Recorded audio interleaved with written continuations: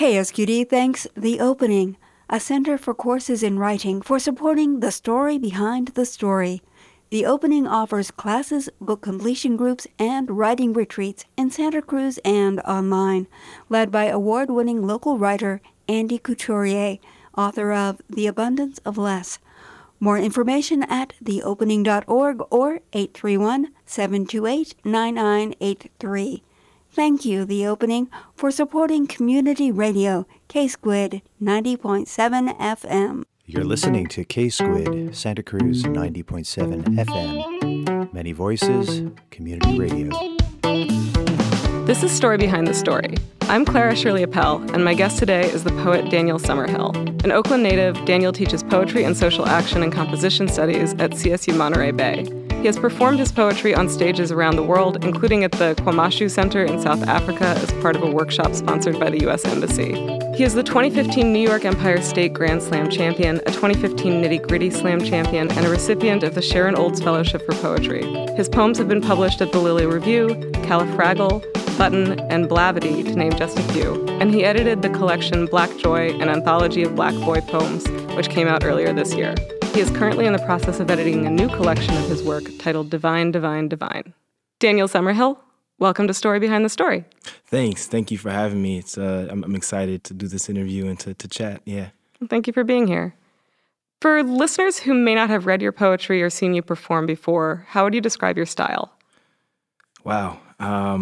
My style, I would say, is as transparent and as honest as it can be.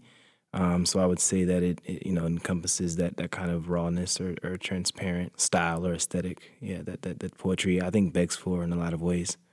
What do you mean by that raw and honesty? Like, how does that come through in your work? Yeah, sure. So oftentimes poetry is a lot of introspection or like self-reflection and introspection and things like that. And so when it comes to being honest or transparent or raw, what comes out on the page is oftentimes things that your deepest down kind of intimacies in places that you don't always expose outside of poetry. So when it comes to my writing, I strive to be as honest and transparent and try to do some soul searching. And that's the things that I strive to put on the page are those things that I think a lot of folks don't want to grapple with for one reason or another. Tell me how you came to poetry when you came to it. Yeah. How did you find your voice? Sure. So I think that's two questions. So I came to poetry. This will be a really cool story. So I always say 50% of the reason why I started writing poetry is my oldest sister. Her name is Tanisha Smith, and she's also a poet, and she's 15 years older than I am. So when I was in middle school, I was, the 8th grade. She had just gotten married, and she moved to New York with her husband, her new husband. And so she and I were the most alike, and I think we were the closest out of all of my siblings. So anyways, when she left, it was really kind of a heartbreak. However, she left behind this photo album filled with poems that she had written when she was in high school. And so I, like most middle schoolers, you're trying to figure out who you are, what you want to do, who you want to be, and how to kind of, take your place in the world. And so I found this photo album of poetry, and I opened it. I was reading the poems, and it was the photo album kind of served as like a catalyst for I think what was already inside of me. I think I was already a poet before that. I just think it took finding that photo album of poetry that still inspires me to this day, and that's what kind of sparked my curiosity with poetry and what language can do. So that was 50% of the reason why I started. The other 50% is I had an English teacher in the 9th grade named Mr. Ross, Mr. Justin Ross. And so we had a unit on poetry during English, my English class, and we got to write poems and share poems. And so I wrote a poem, and I ended up sharing it with the class, and, it was received well, and everybody, thought I did a really good job with the poem. So the very next day, Mr. Ross pulls me aside after class. He hands me two things. One, a journal with a poem in it, and then a quote by J.D. Salinger, and also wrote, "So much talent never wasted."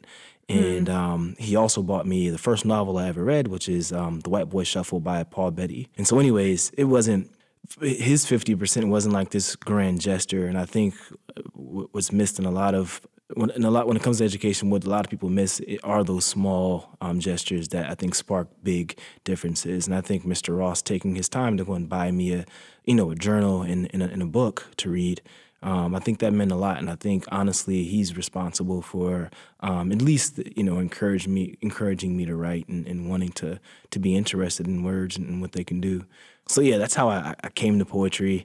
There's probably a whole lot more in that we probably don't have time for. But you said, how did I find my voice? Yeah. I think I found my voice through a series of trial and error. I think initially, again, I didn't start off with wanting to be honest with myself in poems. I think it was a way, because I was quiet, and reserved kid. So I think it was just a way to just journal and outlet. However, when it came to like poems and then poems that I would share later on, it wasn't those poems I don't think represented my authenticity or my voice. So it wasn't, I don't even think until maybe college, undergraduate school, when I actually decided that, I'm going to do some more digging and I'm going to try to make each poem as honest and as transparent and as real as I can make it. And if that means, me dealing with some rough nights or being uneasy at times, then so be it. If it's going to mean poems that are more authentic to me and my voice. Did you feel a difference when you started sort of owning that voice and writing those types of poems? Sure. I think so. I think it's kind of a liberating experience because I just finished up a intro to creative writing class, and so the very last assignment we did was this mini memoir assignment where they had to write a memoir, and oftentimes memoirs in terms of creative writing are the toughest things to write, and because they do a similar thing where they do beg for you to do that soul searching and reflection, and oftentimes try to access places that you may have compartmentalized or put away that you try to stay away from. So in explaining that exercise or that assignment, what I realized is a lot of them were in a place that I was when I started out writing or when I was trying to find my voice. And so what I realized is that up until that moment or that point when I decided to be more honest and transparent, what happened was I was consuming a lot of prescriptive kind of instructions on what I should do or how I should sound, the language I should use, the discourse I should participate in. And so it wasn't until like college when I decided that I have a whole culture, a whole discourse, a whole language, colloquialisms that I have access to that I use, just not when it comes to poetry. And that's what I should be using when it comes to poetry, because if it's anything but that, then that's not authentically myself or me. And so, again, it was a whole, couple year of a philosophical, mental, reflection and toying with what it means to exist as a Black male in the world of literature, and to have your work thought about or accepted or listened to the same way as your peers. And that includes being authentic, right? So oftentimes being authentic in my skin looks different than other folks. And so I had to really grapple with, the balance between the two and what that looks like, the repercussions of that, right? What is it going to look like once I decide to be authentic and be as honest as I can? So yeah, I mean, I seen a huge difference, mostly just in myself, and I felt a lot better when I came to the page. And your poetry, of course, isn't just about what's on the page, because you perform a lot of it. Not all of it, but you have a lot of performances of your poetry. Mm-hmm. So you're constructing these performances as well as the actual poems, right? You're not just working with words, you're working with your body and with your voice and with all these other things. Yeah. What's your process like for that? When does a poem go from a written object to a performance? Yeah, that's a really good question. I'm going to try to answer the question the best that I can, and then I'll kind of unpack it. I think a poem moves from like page to stage when I guess the confines of paper could no longer hold it or do it justice. So yeah, you mentioned that, not all the poems get performed, and yeah, that's very valid. And I think everything does begin with page. It does begin with writing. And I think what's lost in a lot of times when folks think about, performance poetry is the fact that the folks that do it are writers first, and the things that they craft and come up with are thought about on the page and are thought about in terms of craft too. And I think a lot of folks miss that or look it over because they say, hey, they write folks off as you're just a performer or you're just, this or that. But I think you have to write well in order to perform well. If you perform a poem that's terrible, then it's going to show that the poem is terrible. But yeah, I mean, I fell in love with performance actually after failing for a couple of years. I remember the first time I actually decided to read publicly like my work, and like folks were not receptive at all. Like they were having conversations and, chuckling that in must the be back. hard. Yeah, there was doors being open. And so, yeah, I mean, I could have did two things. I could have, quit there and, said, forget it, I'm never going to, share my work ever again. Or I could, go back and figure out why wasn't I engaging enough? And, what was it about my performance that didn't hold their attention? So I decided to, of course, do the latter, and ultimately, folks don't, usually talk or open doors or anything anymore. So yeah, I'm also, performer, and that's a huge part of what I do. I kind of want to unpack something that you said, because you said that people tend to write off performance poets as just performing and not being good writers. Yeah, and that's fascinating to me. Once you start to look at like the history of poetry and actually of storytelling altogether, right? Like storytelling started as an oral medium. Some of our most famous poems are like the Odyssey, which was passed down orally for generations and generations before it was ever written down. What do you think accounts for that shift? Like, why do you think people now look at a performance poet and try to write them off? Yeah, well, I think actually the shift is actually in performers' favor now, like currently, but like recent history, not so much, right? And so I say that it's in the favor of performers now because a lot of the folks that are in in the spotlight now in terms of poetry actually did come from like poetry slam backgrounds or performance poetry backgrounds. You think of Danez Smith, Franny Choi. You think of Clint Smith, you think of all these folks that, actually began performing poems or, came to fame through poetry slams and winning these slam competitions and things like that. Those are the folks that are actually being published and actually are achieving awards that typically folks that came from the page would do. And so, again, there's a trend now that folks that are coming from like the performance side are being recognized. However, prior to recently, there was, of course, when like slam and like spoken word came about, like late 80s, 90s, and things like that, they were completely stepsistered or thought of as kind of other. And not a part of like the actual culture or art or craft of poetry. And so, yeah, I'm glad that it's swinging the other way because, like you said, I even teach a poetry class, and we talk about the same thing, about the fact that, all written word derives from some sort of orality. And so, you think about, again, like the first folks to do poetry, French troubadours, right, or African griots. These are storytellers, but they use lyric to kind of deliver their stories, and that was poetry. And so things were oral way before they came to page and before they existed as font and text. And so a lot of my work, I strive to break the notion of poetry just being font and text. I think it shatters those walls, and it should shatter those walls. So you do write everything on the page. What role do things like experimentation and improvisation play in your writing and play in your performances? Yeah, sure. So I think what I stress, because I keep on plugging these classes I'm teaching, but class I'm teaching in spring is a page-to-stage class. It's about performance poetry. And so one of the things that we'll be talking about is the fact that your movements, your dramatization, those do still derive from the page and what the poem wants to do on the page. And so you shouldn't just be moving or doing things just for the sake of it or because, you thought about a movement. It's really how the poem directs you to make those movements and do those things. Because at the end of the day, when it comes to performance poetry, it's still the poem that's being performed, right? It's not anything else but the poem. So it's like, how can you illustrate the words on the page by using your body or whatnot? And so I think about it the opposite direction. I think about it from the vantage point of the actual poem and the page, and that's including line breaks or including section breaks or, how it's arranged in stanzas or if it has a certain form or whatever it is. I try to let that kind of influence the way that the performance goes.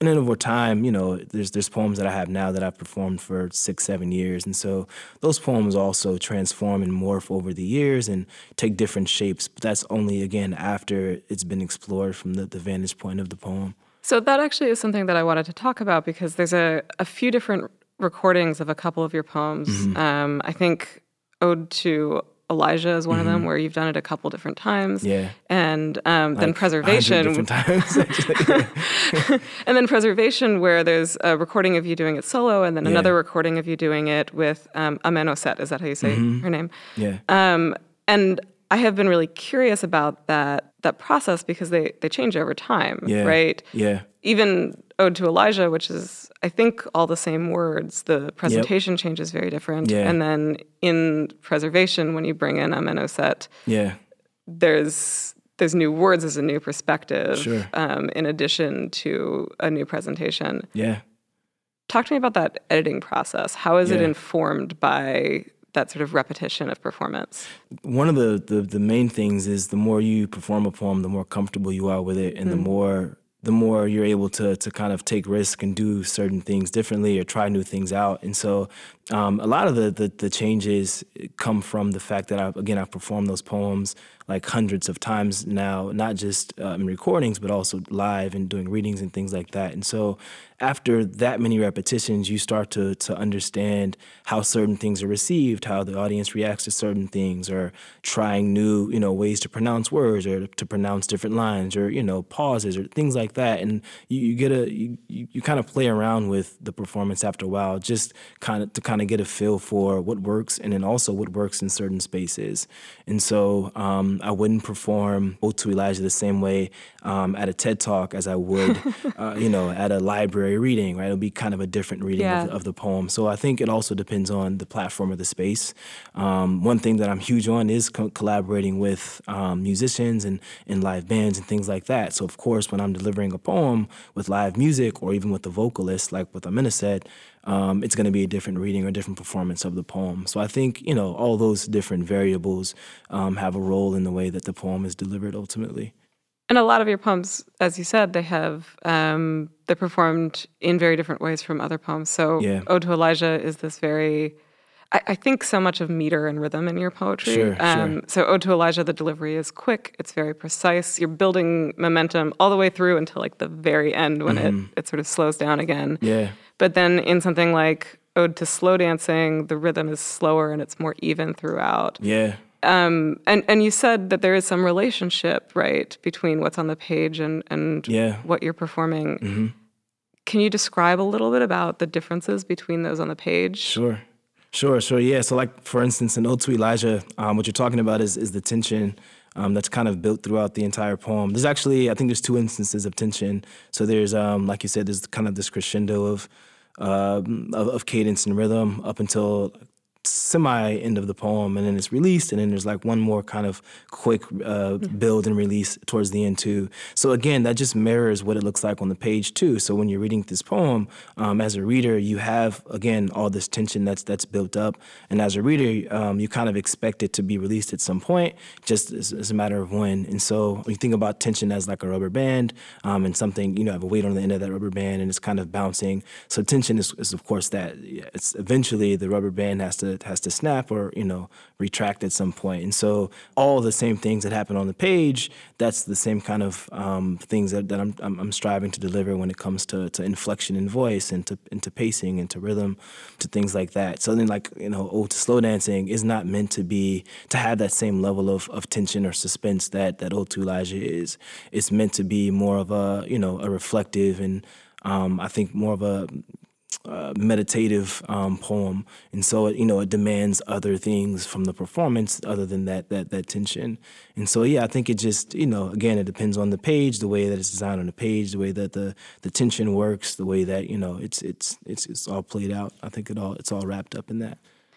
I just found it very fascinating, especially some of the ones that do change over time. Yeah. One of the other ones that I thought of was 19 Letters to My Father, because there's a reading that I think is in a classroom or some kind of lecture hall that is fairly straight, where it reads more like a list. Okay. And then there are other readings that you have done where the numbering sort of moves around and it shifts to being at the end of the line rather than marking the beginning of a line or something like that. Yeah. And it does change the way that it just does change the tension and changes, I think, for me, the interpretation of a poem like that. Reading your poems in all of these different spaces and having these different sort of interactions and engagements with audiences, does that change the way that you understand them? Oh, yeah, absolutely.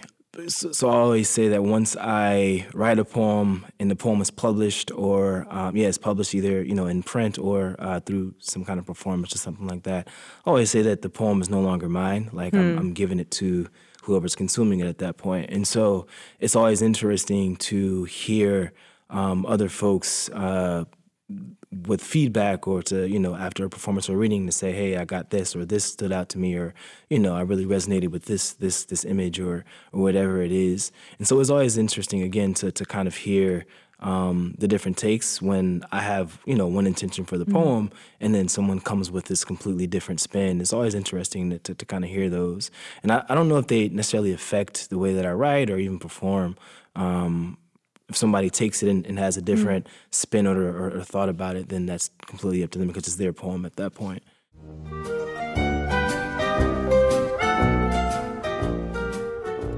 Welcome to Cats on Dogs, Insights for Both Ends of the Leash. I'm professional dog trainer Lori Katz here with Watsonville's very own radio retriever Chopa.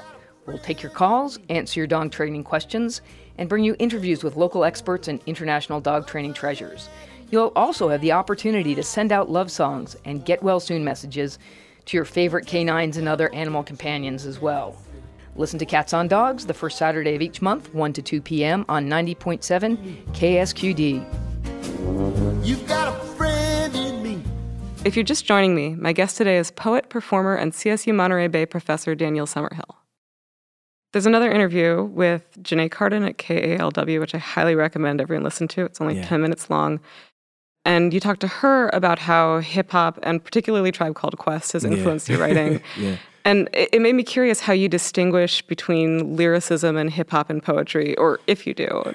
Yeah. I actually think that, so a lot of, you mentioned that a lot of my work has to do with like rhythm, and I think it does kind of come from my love of hip-hop and particularly like a Tribe Called Quest. In the way that they use cadence and rhyme and rhythm too, and so I think of course they're connected. I think it's not necessarily like the way that things are delivered. I think it's ultimately like a lot of times content, right? So content is vastly different when it comes to poetry as opposed to like hip hop or rap. Oftentimes, like rap is less narrative based. It's more so like this outward expression of like self identity or culture. Poetry can be that, but I think poetry is also many times lyrical and introspective and like meditative too. So it doesn't always come out the same way that like a rap would or some hip hop would too. And then when it comes to rap, usually it's always kind of thought about in the same vein as music too, right? And so poetry, of course, you can definitely write poems to music, but that if that's a thing, but it's like word first or image first or thought first, right? Or idea first. And so I think it's another form, it's another brilliant form. But of course it's poetic, of course it's lyrical, of course, the words are important in both things. So I'd like to get into some of the specific poems that you've written. So I'm going to play a recording now of your poem, Oakland for the Untrained Eye. And before I do, can I ask you to set it up? Just tell us a little bit about it. It's called Oakland for the Untrained Eye, or it's called Oakland, and then, parentheses for the Untrained Eye. The reason it's that way is because I have like 4 poems called Oakland, and so I have to differentiate them somehow. So anyways, that poem came about from the fact that I had been reading, when I wrote it, I think Oakland was ranked, like top 5 most dangerous cities or something like that in the United States, or top 5 homicides or whatever it was. So I'm reading all these kind of reports and these news articles, and I'm just thinking to myself, these are the things that folks want to write about, but they never want to write about anything else outside of like these negative or these big negative connotations. And so me growing up there, me knowing Oakland firsthand, I said I'll do the reporting. And so that's where the poem kind of came from, is that me thinking about, what does Oakland mean to me, and what does it mean to the folks that actually live here and grow up here and experience Oakland. Coming out of New York, I always learned about flavor and different shit like that. Not to diss New York, I learned a lot, but I never knew the game. I never learned the game. And when I went to Baltimore, I didn't learn the game. Nobody ever took the time to show me the game. When I got to Oakland, that's when I learned the game. In Oakland, they lynch Negroes. In Oakland, They decapitated freedom songs in Oakland. We alone in Oakland. We sing redemption songs in Oakland. We artistic novelty. I was only 8 years old when I inadvertently drove my first car directly into the car behind me. Until this day, I'm still trying to learn how to take my foot off the gas pedal. You see, in every city, there lies a little boy, a girl with a $5 dream and $1 million ambition, a fist full of crumpled up paper mache wishes and a mask of uncertainty in those cities.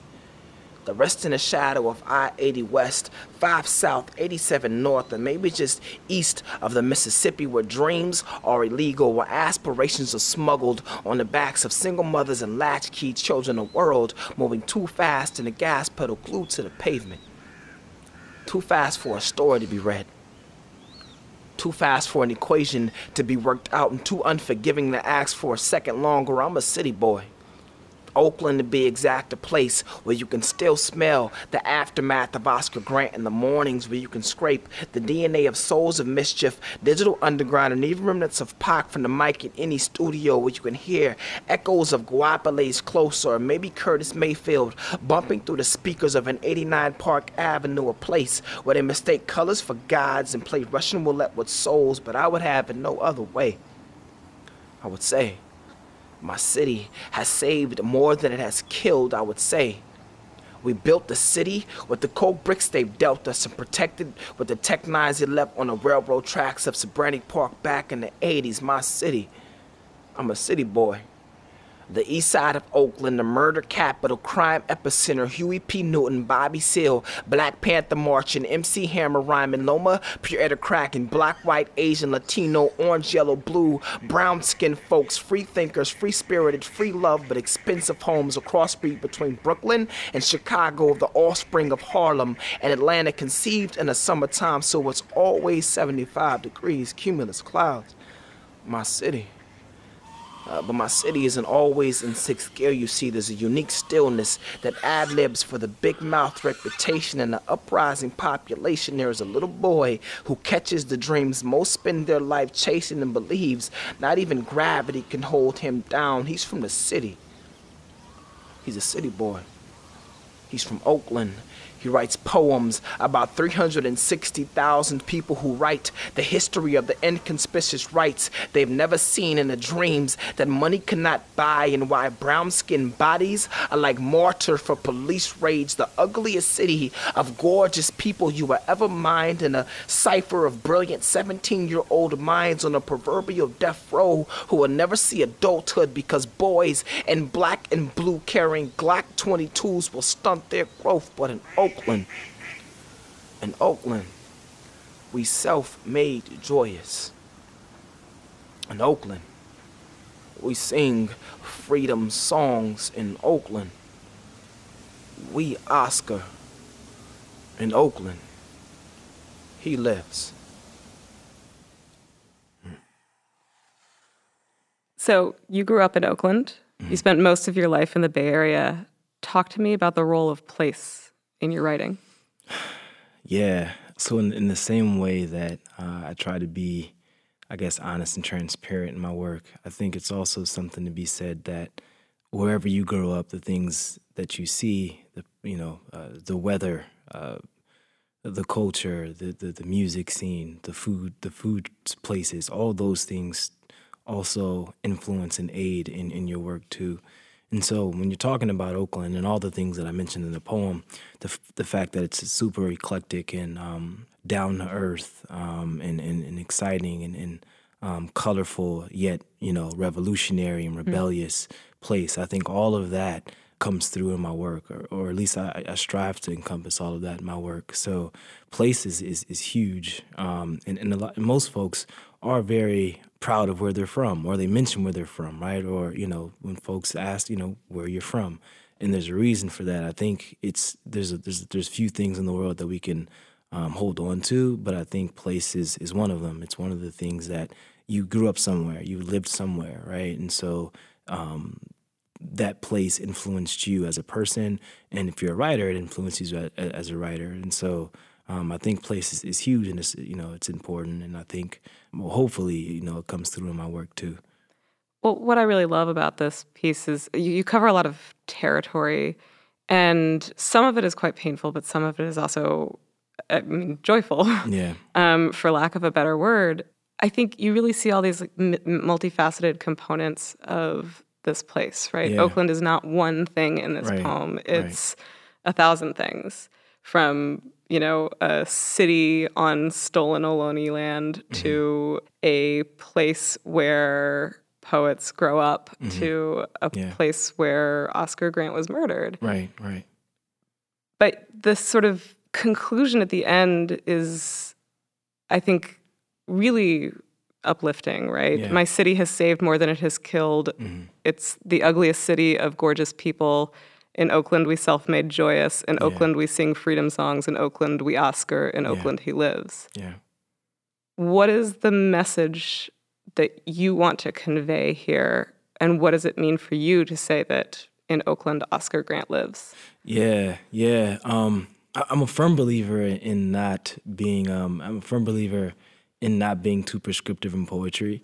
And so when it comes to that poem or any poem, I always kind of say my job is to paint this picture or lay things out, and then you take it and you come to your own conclusion based off of the picture I painted. And so I think my goal for the poem was just to kind of illustrate or juxtapose, rather, some of the things that do appear in the media with some of the things that I've seen personally that are self-made and are joyous moments or joyous occasions. And I also wanted to just illustrate, some of the tragedies that may not even be self-inflicted. And so I think that, if anything, the message in that was that, Oakland is complex and it's rich and it's historic. And I think that if anything else, I wanted to spark a dialogue or a conversation about those things so that folks don't just take one person's word for it or one outlet's word for it, that they can kind of investigate it for themselves. Well, I think you do that very well. Like I said, I think it gives you a sense of Oakland as something much bigger than any depiction of the city in the present moment, but also than the whole city. Sure. Made up of a bunch of pictures in that present moment. I really liked the sort of connections with history and the past. Yeah, sure. Do you consider your work political? Yes. Yeah, I think this is the age-old debate or discussion around, political poetry. But I think all poetry is political. I'll get shot, if I say that in the wrong space. But I think that, demonstrates that poetry is political. But anyways, I think absolutely. I think so. Nina Simone, I mentioned her pretty often in spaces because she did an interview and she says that the duty of an artist or the artist's duty is to reflect the times. And she says that's true of painters, of sculptors, of musicians, of, any medium across the board. She says, how can you be an artist and not reflect the time? She says, that to me is my duty. And then she goes on to say, like, in these tragic times, I don't see, there's nothing else I can do right now but to reflect the times. And so I started out writing and thinking about quotes like that and with Nina Simone in mind. And it's like, at one point I was asked, why are all your poems so sad? Or why are all your poems so heavy? And I really did some thinking. I thought about it, and I said to myself, that's what's going on. That's what I'm seeing. My poems are heavy. My poems are sad because that's what I'm looking at right now. And so I can't write anything else. And if I write about something else and that's inauthentic, that's not true and that's not honest or transparent. And so I think, if you're going to be honest or transparent with yourself and in your writing, your poems are going to be political in some facet. Even if you write about flowers, there's politics in that, somewhere. What is your process like when you're writing a poem like this? Especially one that I think there is a lot of structure involved in this, right? The end mirrors the beginning. Yeah. There's a lot of repetition. Well, most of my poems spark from, a word or an image or a thought. And then I kind of build the poem around that thing. And most of the time it changes, So I don't even remember what the thought or the image or the thing is that I started writing that poem from. But I think process-wise, like for me, I'm always carrying a backpack, or I used to be, not so much anymore, but now I use my phone for just about everything. But I used to carry around a backpack, and it had in it a ton of journals or, these pieces of paper, and all it was is I had these ideas or these thoughts or these lines or these words, and I would need to write them down. And so I would usually do that. I'd write them down, and they'd in my backpack, and then at some point I'd sit down and actually compile all those images or thoughts or whatnot and make poems out of them. And so that used to kind of be my process, especially when it came to writing poetry. But I'm thinking about, like, for that poem and others about Oakland, typically I kind of imagine myself moving through Oakland. So from, like, literally the start of Oakland, from, like North Berkeley, and then I move through Oakland, maybe even, like, going down San Pablo and then crossing over into International Boulevard, which we call East 14th still, into San Leandro. So I imagine myself kind of, riding my bike through, like, Oakland. What do I see on my right? What do I see on my left? What is my feelings? What's the weather like? Thinking about the historical, implications of Oakland. And those are the kind of things and the images and lines and thoughts that I think came through in the poem. It's just kind of imagining myself there and what Oakland looks like, physically, and then, again, unpacking those physical things. You alluded to the fact that the name of East 14th Street has changed to International Avenue. Boulevard. International Boulevard. Yeah. There have been a lot of changes in Oakland in your lifetime. Yep. How does that come into your poetry? Yeah. I actually only have one poem that actually I think even touches on Oakland changing in recent times. Outside of that, I don't think I've really thought much about it creatively. I know that I struggled to survive when I was there later on because, it just was so expensive, and things were changing, and I think it was getting a little less. What often happens is these places that are really, really eclectic and cultured and down to earth and vibrant, they attract folks for the right reasons, right? Because they are these really cool places. But in that, of course, that's when capitalism kind of thrives. And so what ends up happening is the reasons for that culture and for that eclecticism ends up getting pushed out. And then you end up having, of course, the rise of capitalism in these places. And so I don't know, again, I don't know if I've thought about it creatively. I think about it that my heart hurts that Oakland is changing and that folks that I know from, before I was born have been there are no longer able to exist there. It's no longer feasible for folks to live there. So, it's really saddening to think about that, the fact that it's changing. Like many places, especially like New York. We talked about New York earlier before we started the interview, and New York is another place like Brooklyn and Harlem that are changing. And so it's a sad thing. I don't know if I've I've gained the courage to capture it creatively yet. Yeah. I kind of feel like Oakland is fighting back in ways that some other cities haven't. Again, Oakland is rebellious and hard-headed, so it's not just gonna, I guess roll over. Yeah. Hi, I'm Amy Goodman, host of Democracy Now! Tune into our award-winning morning news program right here during prime time, 8 o'clock weekday mornings, right here on K-Squid on KSQD. Our independent news program offers diverse perspectives, unique opinions unheard in the mainstream media, live as the news unfolds. Tune in for Democracy Now!, the War and Peace Report, weekday mornings at 8, right here on KSQD Community Radio, 90.7 FM. KSQD thanks The Opening, a center for courses in writing, for supporting the story behind the story. The Opening offers classes, book completion groups, and writing retreats in Santa Cruz and online, led by award-winning local writer Andy Couturier, author of The Abundance of Less. More information at theopening.org or 831-728-9983. Thank you, The Opening, for supporting community radio, K-Squid 90.7 FM. If you're just joining me, my guest today is poet, performer, and CSU Monterey Bay professor Daniel Summerhill. I'd like you to read another one of your poems from your new collection, the one that's called We Usually Fought Before We Knew Why. And again, if there's anything you want to share about this before you go into it, by all means. Yeah, I'm not going to share too much. I think everything that you would need to know, I think, is in here. So I'll just go ahead and get into it. We usually fought before we knew why. Nick was a looter. And by looter, I mean he started every sentence off with, "Let me get a," his tongue a stick up, eager to take the last ounce of a kid's dignity. As if his slick black hair wasn't intrusive enough, the irony of his anti-war leather jacket left the black top both afraid and confused. By the time first period closed, he had already captured the wrinkled $5 bills of nearly every sixth grade boy on campus in the gleaming eyes of every girl.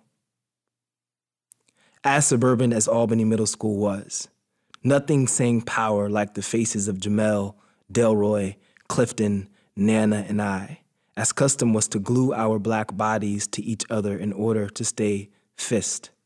Our huddle, a fortress not to be tempted or broken. One afternoon, Clifton launched a kickball which turned the courtyard into a civil war. Nick's tongue infantry, our unmeditated response, was an inaugural war drum, a tempo racing as fast as our heartbeats. Nick swung. Then we fought like we were Pennsylvania and the Confederates were attempting to take our lunch money. You were talking earlier about how in a lot of your poems you start with a central idea or metaphor or concept, and the sort of war and military metaphor is here from the beginning and sort of amps up. Yeah. Can you tell me about that and tell me how you think about the metaphor and how it evolves as you're writing? Yeah, sure.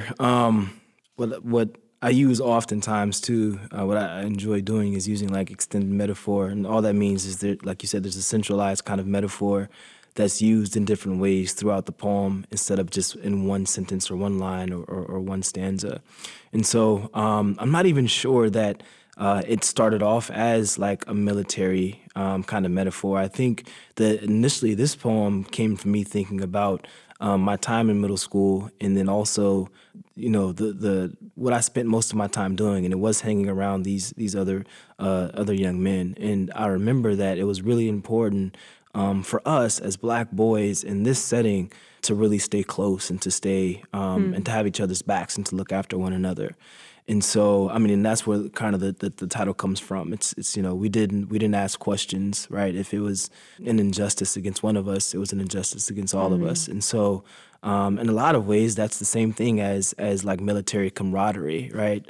Oftentimes, soldiers don't have no idea why they're even fighting or, you know, what their mission is about. They're told to do one thing and they kind of execute it. And it's based off of the fact that they're fighting ultimately for some kind of freedom or some kind of, or maybe some political gain, or, you know, there's some agenda out there, but at that point it doesn't matter. And so I was kind of thinking about that when I wrote this poem, that it doesn't matter what the agenda is as long as we kind of stuck together. You know, we'd figure it out collectively. Much like the sort of cadence and rhythm of your delivery changes when you perform different poems, the poems in this collection, or the ones that you showed me anyway, are laid out on the page in very different ways. Yeah. And so this one is laid out as complete paragraphs, kind of like prose. Yeah. How do you settle on the structure of a poem or that sort of formatting or layout? Is it something conscious, or do structure and formatting come out organically as you're writing? I think it's a combination of both. I think there's been poems. So poems know what they want to be. Oftentimes poems write themselves because, again, you know, if you get out of your own head, poems typically know what they want to do and know what they want to be. When it comes to the form, I think oftentimes the content also influences the form. So if you're going to write a poem that includes a few different smaller stories or something like that, little vignettes, then, you know, and they do follow some kind of narrative arc or they do follow some kind of story, then, you know, a prose, poetic kind of form does emulate that, right? And so I think it has to do with the content and how the content informs the form or the layout on the page. Talk to me about poetry as storytelling, because it's come up a couple times. Yeah, poetry is storytelling. So I mean, my oldest sister, I talked about her before, but anyway, she had this when I was growing up, because she's 15 years older than I am again. So I remember she had in her bedroom, maybe 3 out of the 4 walls were like books, and from like floor to ceiling, just books. And so I just remember her reading and then also sharing with me the stories that she would read in these books, or, just different things she thought about when reading those books. And so I think my root is in storytelling. My root is in, seeing something or experiencing a moment, or, thinking about a moment and sharing that out. And so I wouldn't say all of my work is narrative based, but a lot of it is. There's some lyrical quality to some of it, but I think a lot of it is rooted in the narrative and following some kind of story. How do the poems in Divine, Divine, Divine fit together in your mind? What makes them work not just as individual pieces, but as a collection? So when I was putting this manuscript together, I worked with a mentor of mine. Her name was Laurent Bosselar, phenomenal, world-renowned poet. And so anyways, we were working together on putting the manuscript together and figuring out how what order they would go in, and how we should cluster them and whatnot. And so in a lot of collections, poetry collections, things are clustered based off of like subject matter, or they're clustered together, maybe similar themes or things like that. So when I was thinking about Divine, Divine, Divine, what I wanted to do is, instead of clustering them together based off of those, those subjects or themes, is to make each kind of set of poems converse with one another. And so that this middle school me was conversing with maybe an adult me about the complexities of Oscar Grant being killed and what that looks like. Of course, they also take different forms, like you said, too. So I think it's also a balance between the narrative, right, or the more choppy and rhythmic poems, right? I think all of those things ultimately paint this larger picture. So each poem stands on its own, but I think if you were to look at the collection as a whole, they also make up this larger kind of brick collage of poems and images and thoughts. You edited another collection which came out earlier this year, Black Joy, and tell me about that project. Yeah, so that project came out of Chapter 510, which is a literary nonprofit in Oakland. They do beautiful work, so it's worth checking them out. They reached out to me and asked me to design a workshop and asked me what I would what that workshop would look like, who I'd like to work with. And so I did some thinking, and in Oakland and in other parts too, there's a huge gap between the literacy of Black boys and like everybody else. They're typically, they usually have like the lowest reading level and things like that. So I said, okay, who can I work with and I would have the most impact on through this workshop? And I also thought about the fact that I didn't just want to have a poetry workshop or a writing workshop. I also wanted to include conversation and discourse, too, around something, right? And I arrived at Black Joy and what it means to be Black and to be happy about that, because that in itself is kind of a rebellious act. So what I wanted to do is have these teenagers, so they were 13 to 18. We came and we met for a few months on Saturdays, which was amazing, because getting a teenager to hook up with you at 2 o'clock on a Saturday is a feat in itself. So anyways, we met, and the first half of the workshop was literally just having dialogue, conversations, writing exercises, these little mini field trips, and just discussing what joy looks like to them. What are you guys into? How do you guys express yourselves? And then what does that mean for Black joy? What does that mean in the larger landscape of being Black and existing? And then ultimately that led to the poems that were in the collection, which again were poems that sparked from writing prompts about Black joy. So I came up with these prompts. They would write these poems in response to these prompts. Then we, of course, edited those poems, went through revisions, and we workshopped and looked at each other's poems and made each other's poems better. And then, that was ultimately what was published.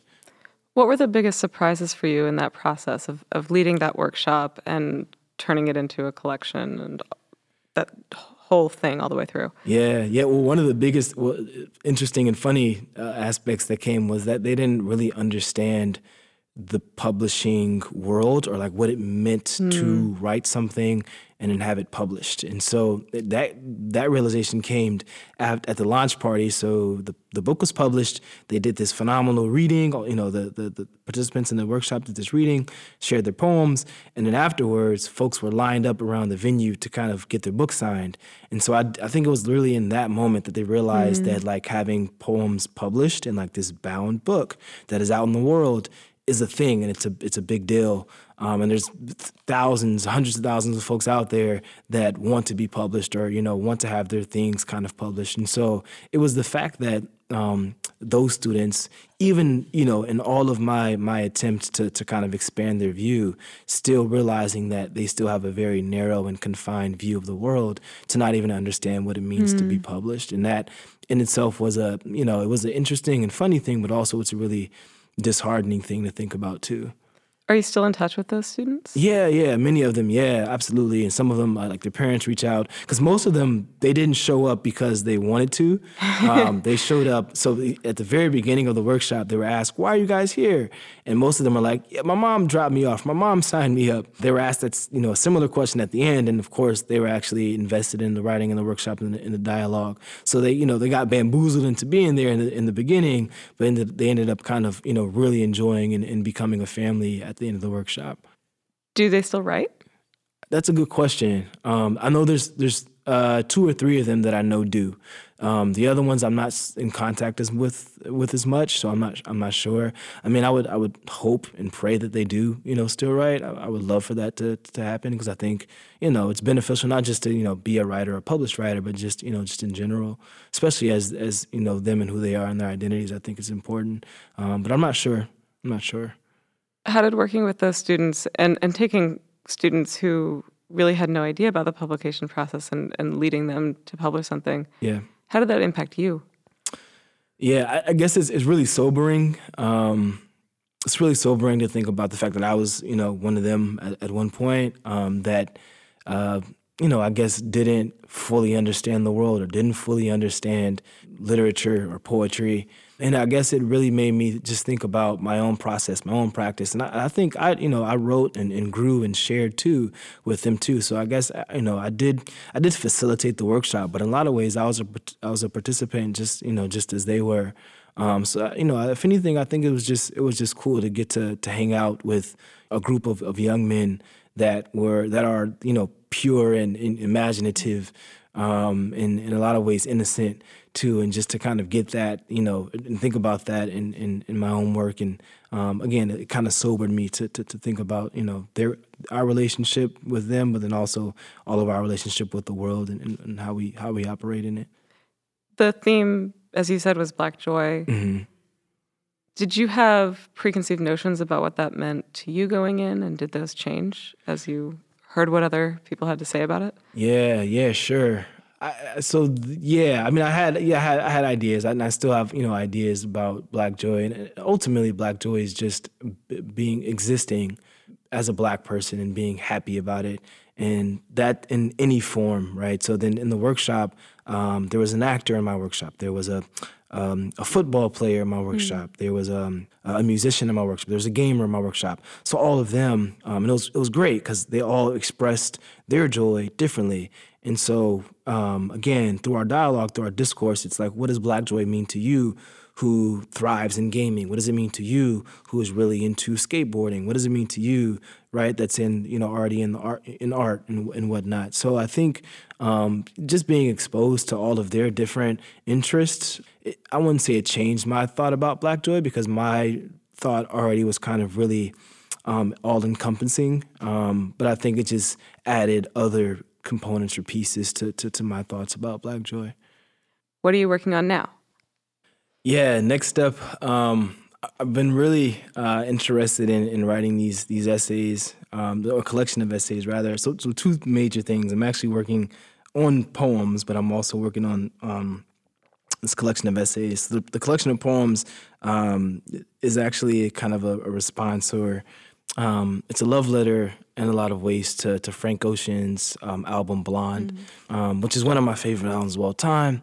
But anyways, what it does is it kind of dissects like each track, and it's kind of a meditation on each track and my responses to those things that he was discussing in his songs. The essay collection has to do with a lot of really, I guess, mundane, like Black culture or discourse things, one of which is like gospel music and what it means. Like what does gospel music mean? Like what is Black gospel music? What does it look like? What's the definition of it? What's included and what's not?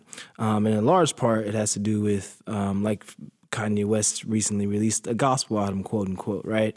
What constitutes that as being a gospel album?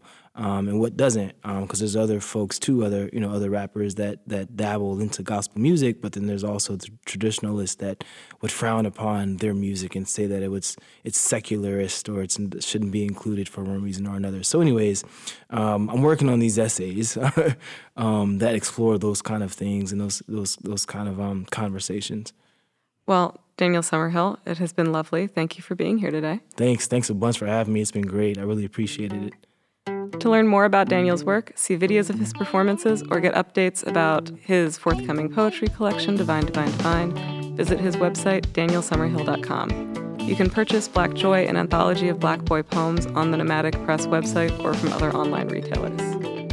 Catch Story Behind the Story the first Saturday of every month from 12 to 1 p.m. on KSQD 90.7 FM. To share your thoughts on this or other shows, drop me a line at clara@ksqd.org. The Story Behind the Story is produced for KSQD 90.7 FM by me, Clara Shirley Appel. Our sound engineer is Linear Salmons. He also wrote our theme.